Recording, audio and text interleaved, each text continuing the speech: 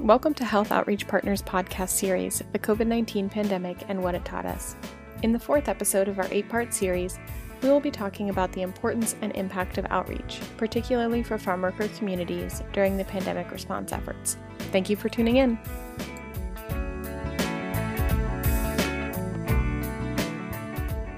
All right, so today we are joined by Mary Jo Ibarra Vega, who is a licensed mental health counselor and a neuroscience-informed certified therapist. She is the Outreach and Behavioral Health Coordinator at the Quincy Community Health Center in Quincy, Washington. Mary Jo also coordinates the Promotor de Salud program, which has received numerous state and national awards under her leadership for its work with migrant farm workers, innovation in outreach practices, and dedication to youth. Mary Jo is a subject matter expert in migrant farm worker health and outreach, and we're honored to have her with us today to speak about the impacts of the COVID-19 pandemic on farm worker communities and the importance of science-based outreach practices. So thank you so much for being here today with us, Mary Jo. Buenos dias, good morning. So we are so excited to chat with you today. We at Health Outreach Partners really know that outreach plays a central role in access to resources and information sharing, and the importance of outreach became even more apparent throughout the COVID-19 pandemic response. So your work as the Outreach and Behavioral Health Coordinator creates access to care for those that may otherwise be unable to access or unaware of available services. And not only that, but your outreach services augment the capacity of medical, dental, and behavioral health clinicians to provide a quality continuum of care that addresses the social determinants of health experienced by farm workers. Your team are also staunch advocates for proper housing, education, and immigration service, all while promoting and providing health services. And this was really just the job description even before the start of the COVID-19 pandemic. So can you describe a little bit about how the COVID-19 pandemic impacted your outreach practices or the service provision that you provided to farm workers? So I was thinking about this as we were getting ready for the podcast, and I recall that we all knew that the time was coming that many of our staff were going to be sent home. I remember that I think only our promotora, when the notice went out about who was going to stay home, she was one of the people who said, they notified her, this email doesn't include you. So she was the only one, I think, from the long list of people who were sent home, that it didn't really impact her job. It did me for about 24 hours. Wow. Yeah, I think I remember thinking, what am I going to do now that I've been sent home? I remember getting up and walking my dogs, and I got a phone call from my boss and said, hey, we want you to come back too. And so I kind of laughed. I didn't really even get a chance to think about what I was going to do with all that time off. I think immediately for us, it kind of sent us into really thinking about where we were at. And I think the first thing that I remember happening before that time was that I want to say there was a conversation with one of my friends. Her name was Carol McCormick, and she is one of the co-founders for the Washington State Promotora and Community Health Worker Network that we established in Washington. And she said, Mary Jo, we needed basic training for promotoras. And because she was a public health nurse and was working with the Chelan County Health District, she kind of said, we need to do something very quickly, very simple, so people have an understanding of what this is. This is when COVID actually first hit the United States on the west side of Washington. Mm-hmm. And she knew it was going to jump across the mountains. So I remember that Sunday, she gathered a bunch of us together in Wenatchee, and she said, I'm going to give you guys a basic training about what COVID is and just some real simple practices. And the plan was for us to come back Tuesday, the following day, 2 days later, and to train our promotoras. She was going to come and train us. But I was there for that initial training.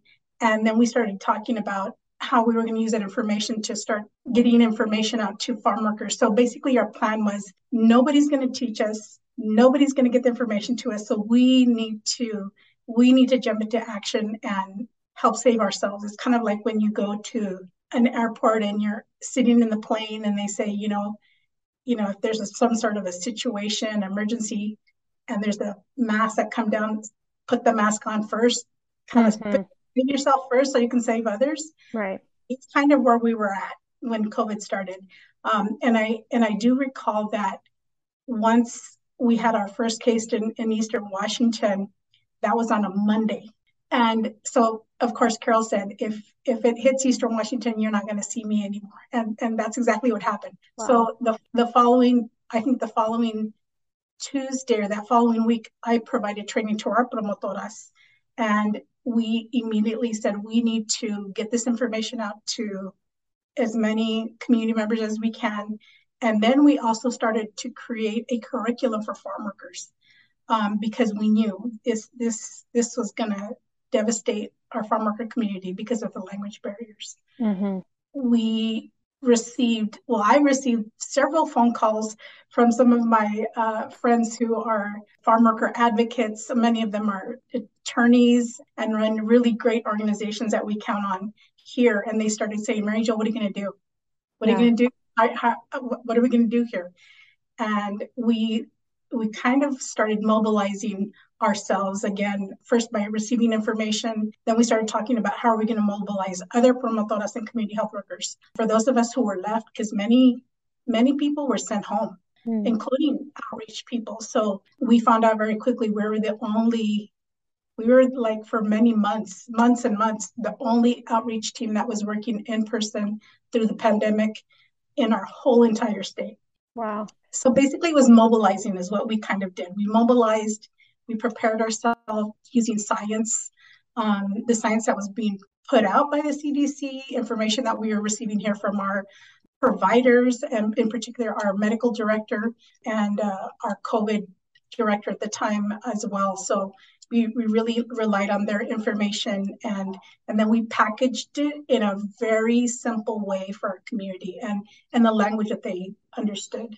Yeah, and that really is key. And it sounds like, you were truly on the front lines in terms of, really the first to respond in this state of Washington for this population and potentially their only lines of communication to receive those accessible resources. And I think that the start of COVID was a crazy time for everyone, but especially reaching farm workers and their communities. So can you describe also, how that starting from such a, really a hectic place, but able to mobilize so quickly, how have your response efforts evolved since those initial days?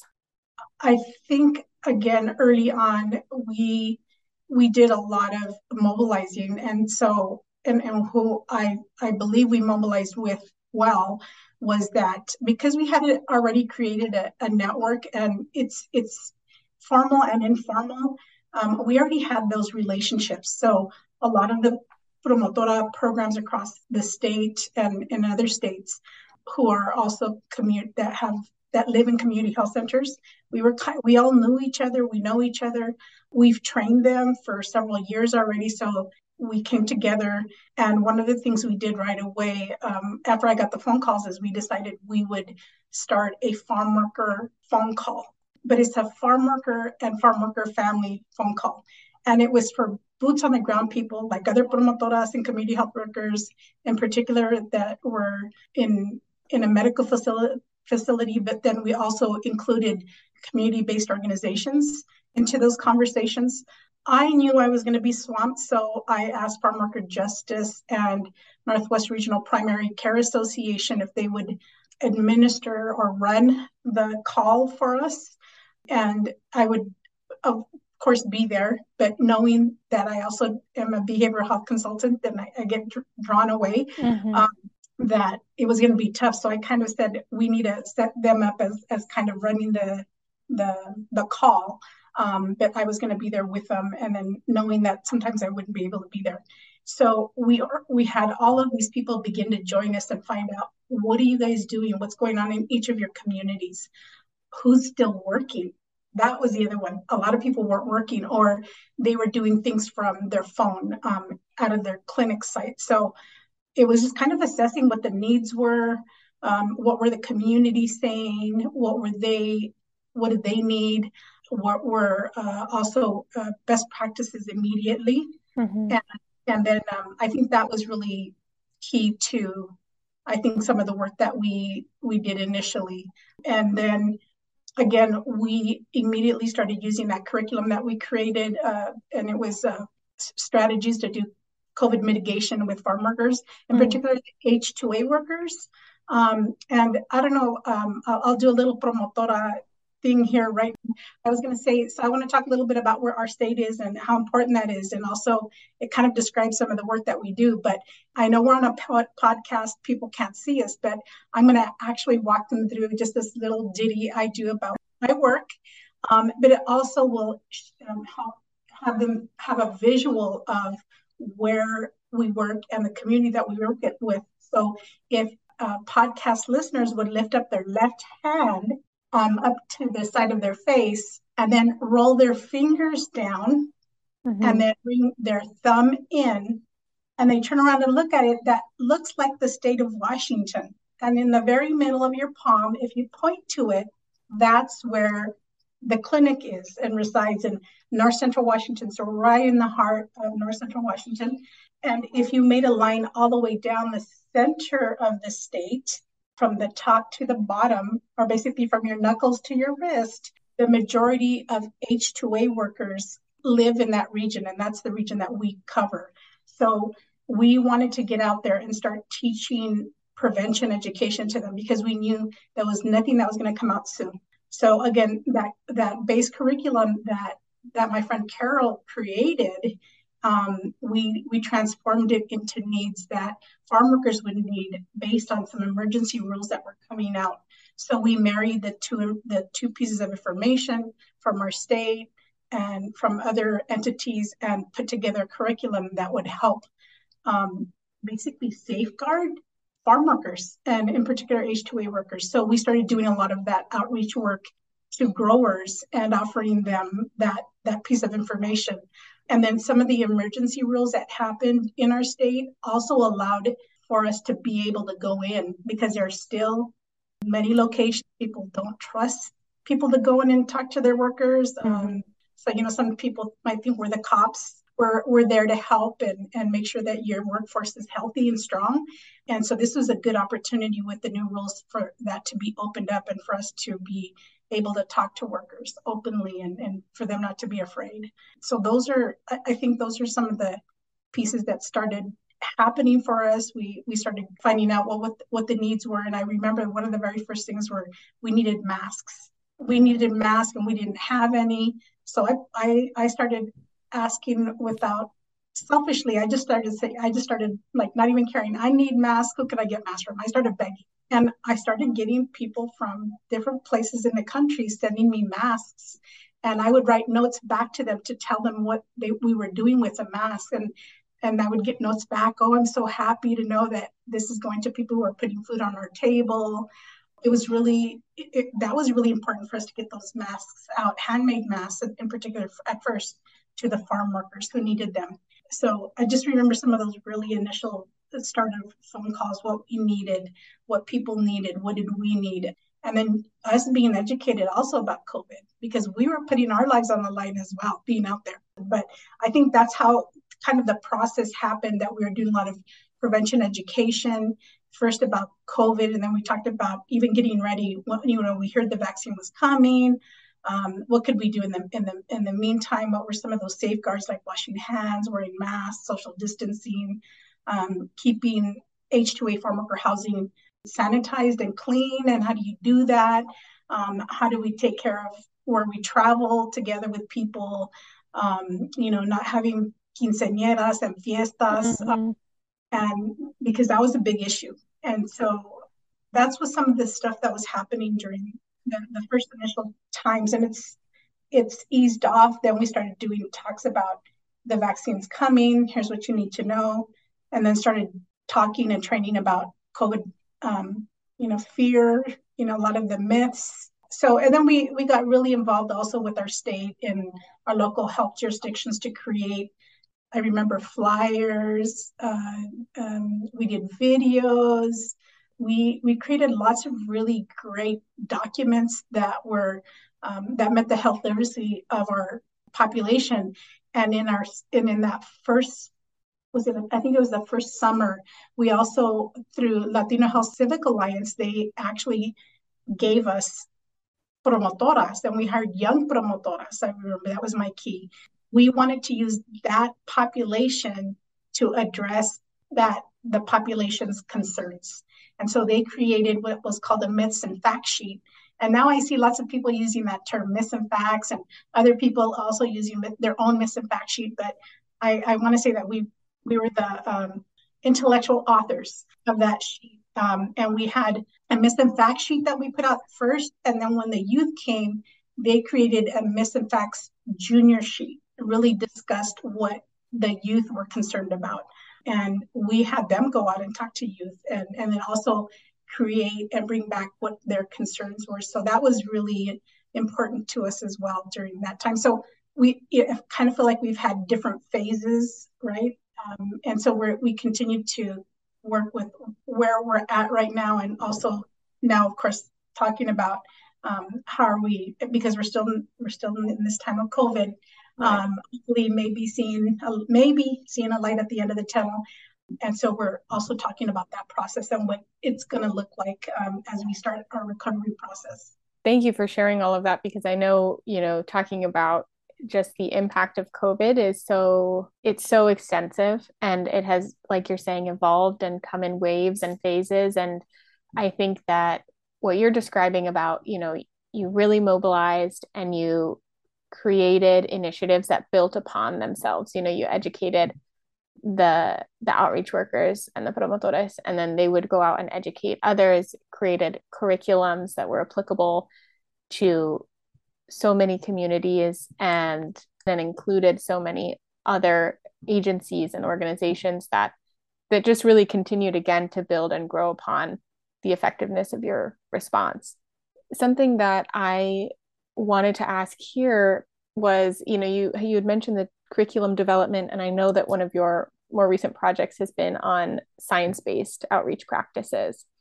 So I wanted to ask about how you see these science-based outreach practices being implemented, how they impact outreach workers, how they impact the communities served, and how they stand out for you.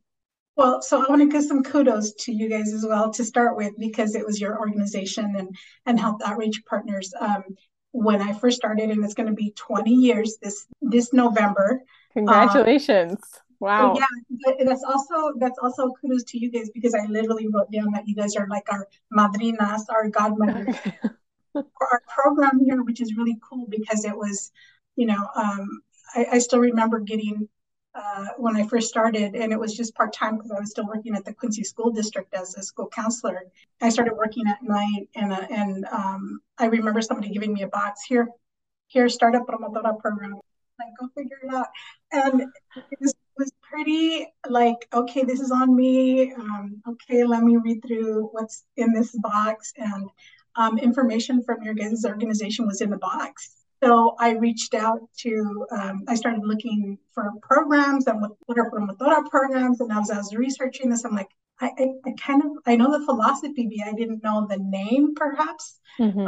But then I reached out to people in your organization and attended trainings that you guys had, and also other organizations. And basically the information that you shared with us was, again, the foundation for how the program was set up. So you kind of had like, I needed to establish like a foundation. And so some of the pieces that you guys fed us about what it should look like and what it could entail were part of me creating that program here.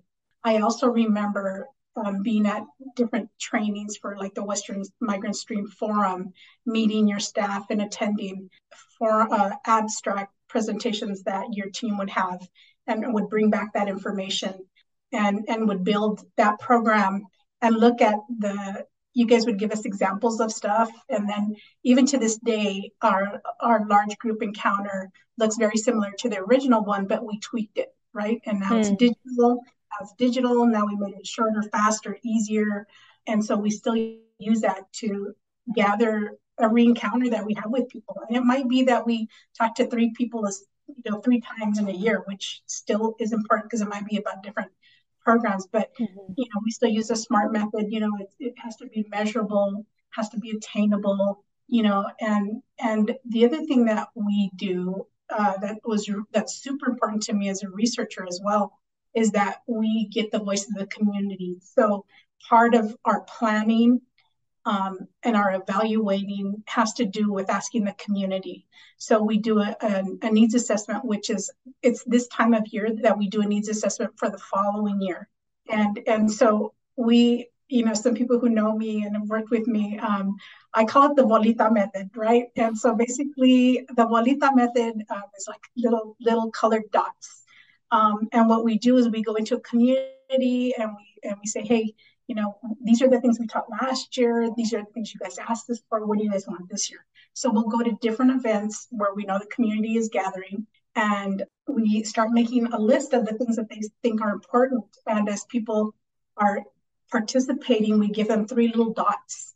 And they put the 3 little dots next to the items that are most important to them. And very quickly, you begin to see where all the dots are landing.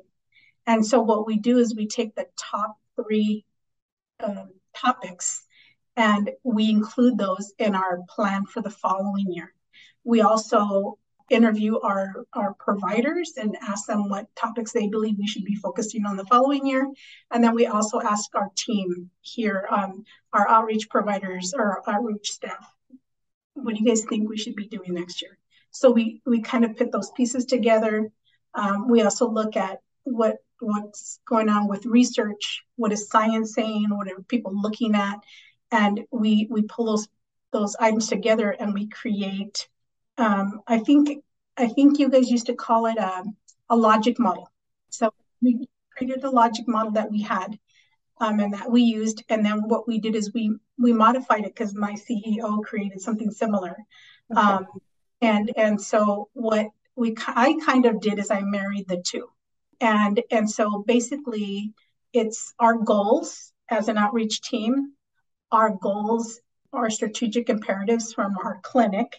And after I became a Women's Health Leadership Institute graduate, I started to include Healthy People 2020's goals.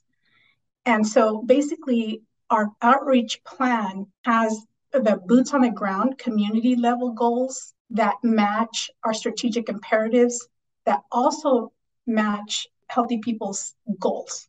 So you have a local view, our region or our catchment area goals, and then you have the national goals, and they're all aligned. And so, when people say, well, where'd you get this information? Or, how do we know that, outreach it's kind of fluffy? No, we're using science to do this. And we're using measures, and we look at outcomes. And every month, our program does a monthly report. And it's really hard for me to do monthly reports. Mm-hmm. I throw pictures in there from our outreach events. I write a little paragraph, and also at the end of the report, give all the numbers and every event that we have. So every event that we have has encounters of who we saw, where we went, what we did with them for every month. And then at the end of the year, we have a culminating end of the year report. And then we have all of the numbers that we've served throughout the year. So we use science all the way through from beginning to end. And so I'm really proud about that, but it's also a really great way so that people, again, you hear outreach programs and are they sustainable? What do we know about them? How do they know we work? We know it works. And we have the proof, right? That little science geek. I do have an MS or Master's of Science. So yeah, that's a little side piece note of me. I also am very, keep my finger in research as well regarding this population, especially migrant seasonal farm worker populations. And so that's kind of a little side thing I do, but I introduce those pieces into the work that we do here at the clinic. And that's incredible to hear. I'm so glad that you've really benefited from HOP's resources, but also just the ability to incorporate so many voices into the plans, like you're saying, is a huge feat and is a huge accomplishment. And then to be able to quantify outreach in a lot of ways is difficult to quantify, I think, in just how many people it reaches and what exactly the impacts are, how informed decision making does impact health, but to have those numbers monthly culminating in an annual report is a huge feat. And I know that benefits your community. So really kudos back to you too for doing all of that for your community. And I'm curious about how you've seen others, like you've said, sometimes outreach might sound almost fluffy or like what does that really mean? Have you seen the importance of outreach broaden throughout the course of the pandemic or change just really due to the huge role that promotores and outreach workers play in your community? Yeah, I think, while the pandemic was and is, so we'll never be able to talk about its impact in a negative way, but also what I kind of feel that the pandemic did for promotora work and community health worker work is to really highlight what we already knew, that it works, it's cost effective, and the outcomes are better. Mm-hmm. Reach people, and it's more impactful for people. And I mean that in a overall wellness definition. So I think it makes people feel better health wise. I think it makes them feel better mental health wise, maybe spiritually as well, and then just being connected. So I think that, yeah, I think as far as like that piece, we do really well at. I also believe that during the pandemic, I continue to say this. There's a gentleman I just have the greatest respect for. His name is Dr. Tomas Madrigal, and he was working for the Department of Health. And one of the pieces he was able to do was, I kind of see him as a promotor within the state. And what he knew was there are some organizations that are already doing the work that the state needs to be doing.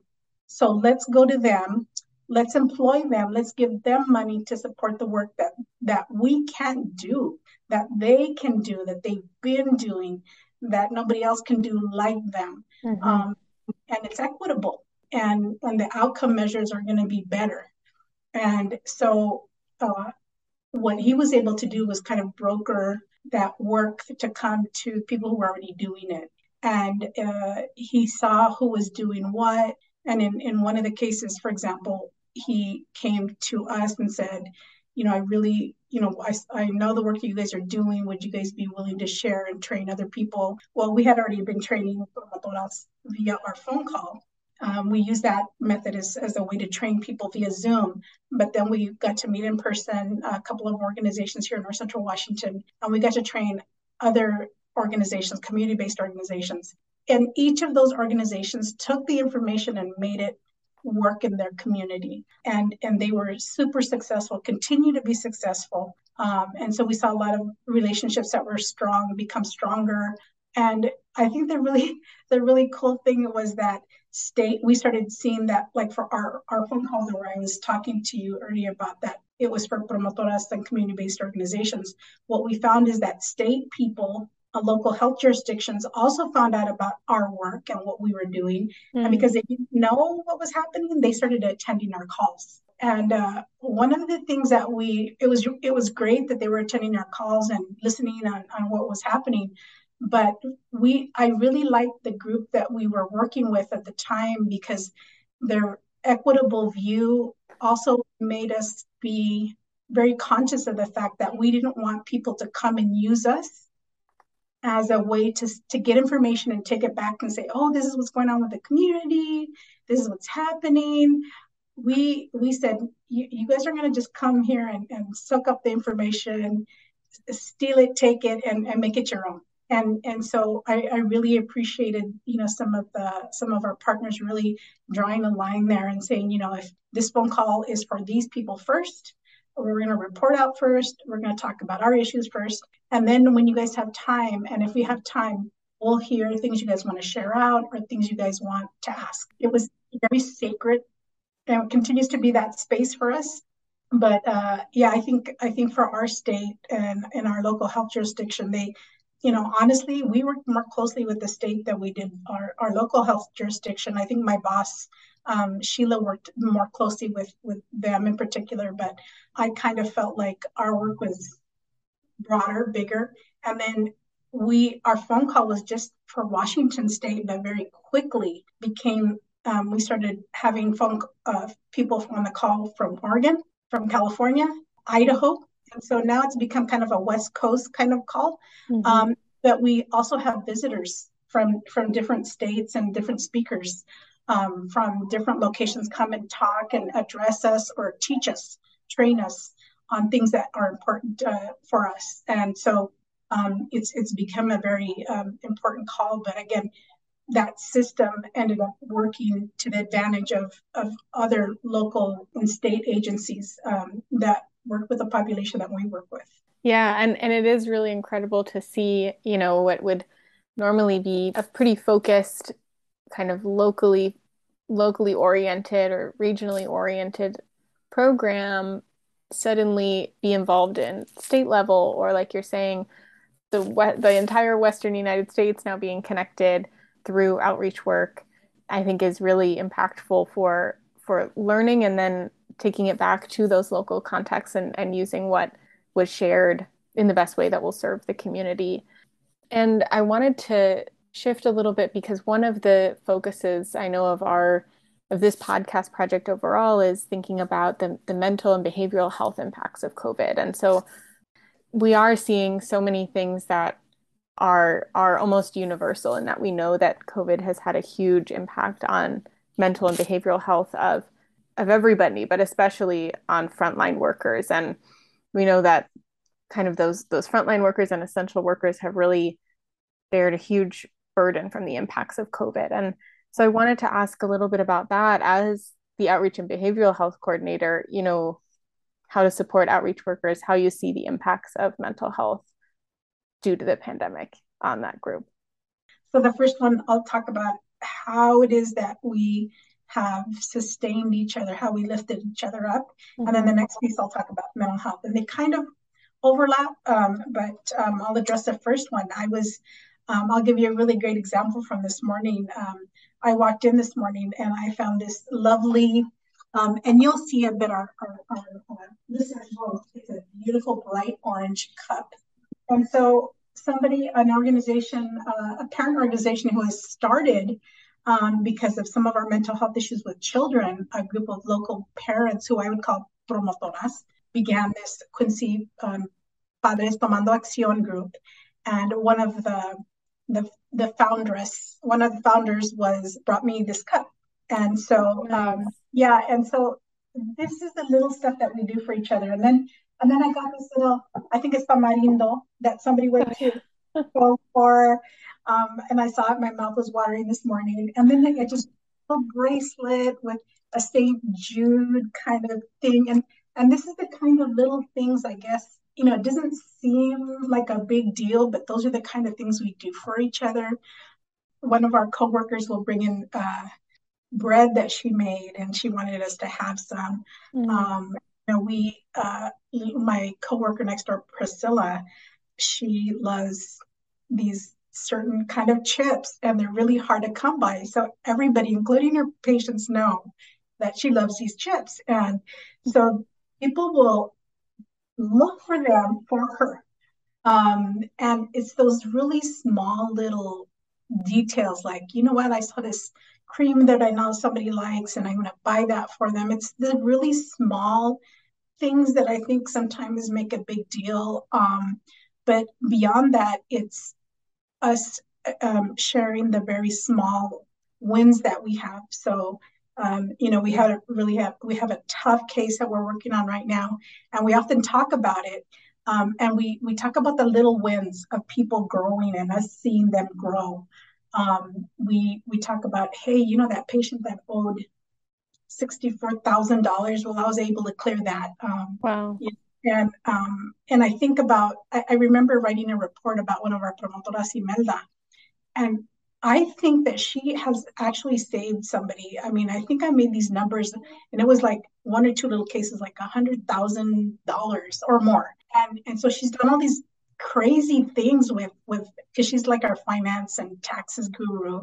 Mm-hmm. But it's celebrating each of those and her sharing the stories and us listening and celebrating that. And then really talking about, do you understand the impact that you've had? By that small act that you did or going above and beyond. So, I think we celebrate those small little wins and we talk often So maybe some of the beeps and things that you've been hearing on my phone, even though I have it on do not disturb, is people checking in. So our coworkers, even though they're in the next town, sometimes they feel like they're here with us because we're always calling about important things, and then sometimes really simple things. Hey, do you have any more COVID tests? No, I don't. Okay, see you later, and we hang up. And then sometimes these longer drawn out cases that we need to talk about are planning. But I think, we talk a lot about that. And I think the other thing that I want to talk about that's super important to me is that we need to have programs and individuals who really understand promotora work and needs. So people need to know what the framework is. So that science piece is really important. So the science is there, but what I didn't talk about is that the methodology, the philosophy that we use popular education.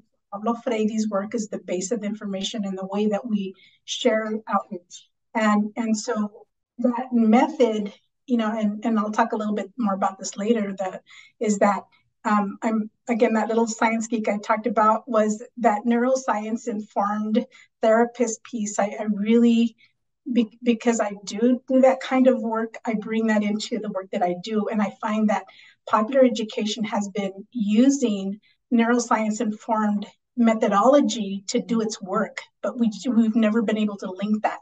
Sure. And so I think, it's kind of like our brain, it makes these little connections, and it's the same thing.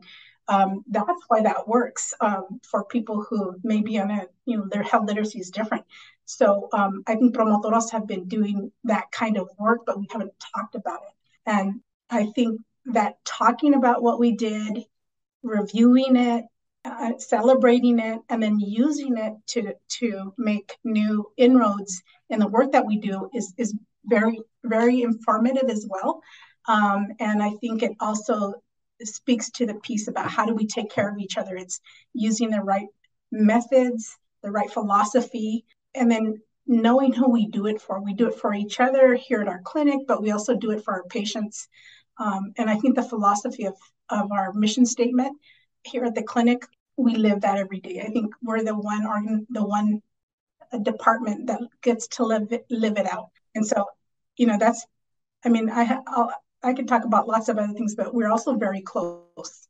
We support each other in our personal life and our professional life. And I think for me, again, that framework of knowing your promotora program and how to be flexible with promotoras, know that they need time off, that their schedule needs to be flexible, that we got to figure stuff out, that even though you have a tight system, you're going to have to tweak it to make and have promotoras, give them the wings that they need to do the work that they need to do. So I think those are really important keys that some people, I've seen organizations that have a bunch of promotoras and they can't make it work. And it's because they don't have the right guardian angel, the right manager or the right lead to take that on, because they don't have an understanding of what the program is. So I think that's super key for how do you support them.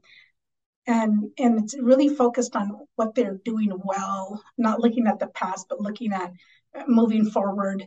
And that's very much like the kind of mental health work I think that has been necessary during COVID, because it's so overwhelming. COVID was so overwhelming for everyone, including for caregivers, for therapists, and our clients here, our patients and coworkers.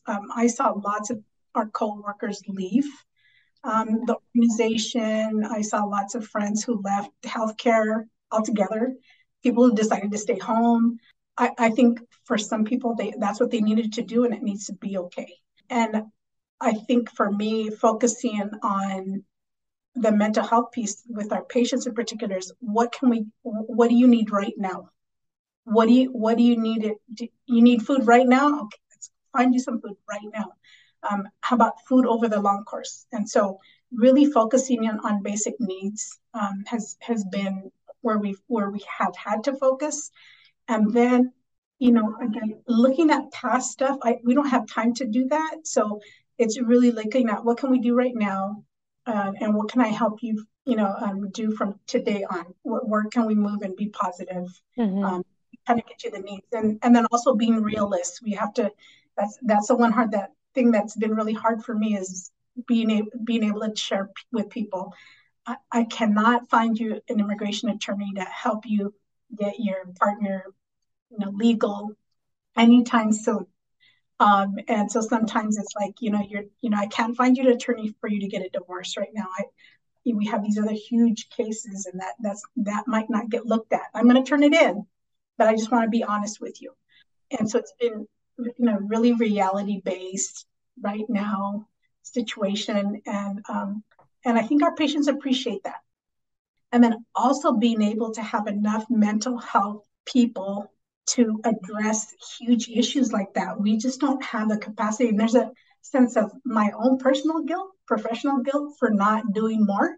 Because here I'm doing outreach and I have this, this license to do mental health and these other areas. And I really had to think about how to do that. And I really feel like outreach is, I can reach more people with maybe just small nuggets that will help, but also helping some of our promotoras understand and community members to talk and be open and to say things when they see things that are scary. And we need to have people who will respond when we do say scary things. So for me, listening is huge. So lots of work around mental health. I'm excited to be doing some research right now about farm workers and mental health with the University of Washington. Hopefully some of the information will be out soon, and maybe we can share that with you when your guys' podcast goes live early this year, this next coming year. Yeah, so I think as far as mental health really being up also on what the research is doing, are also leading research in the area that's most needed. Again, those pieces are really important for me as a mental health therapist, but also using those pieces in the outreach work that I do. Oh yeah. Yeah. And thank you so much for sharing those pieces, because I know that it's difficult to talk about all of these things that have happened, and it's really a heavy topic. But I think, like you were saying, something that really speaks to the power of outreach is, it's such a supportive community between the outreach workers. And so I wanted to really take a minute to thank you so much for sharing all of this really incredible work that you're doing with us, and for the work that you do today with your community, with farm workers in particular. It really makes a huge difference. It does. I think for me, if I could leave you guys with my golden nugget, I think that promotoras and community health workers, I've said this before, they're magic, and just a really a workforce that hasn't gained the recognition that they so deserve. So I'm glad that we're able to highlight their work and the work that they're doing out there. So muchas gracias, mil gracias a ellos.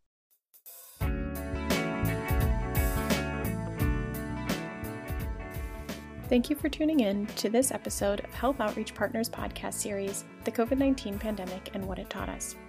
This publication was supported by the Health Resources and Services Administration of the United States Department of Health and Human Services under grant number U3FC S418480100, a National Training and Technical Assistance Cooperative Agreement under American Rescue Plan Act funding, in the amount of $211,821. This information or content and conclusions are those of the author and should not be construed as the official position or policy of, nor should any endorsements be inferred by HRSA, HHS, or the U.S. government.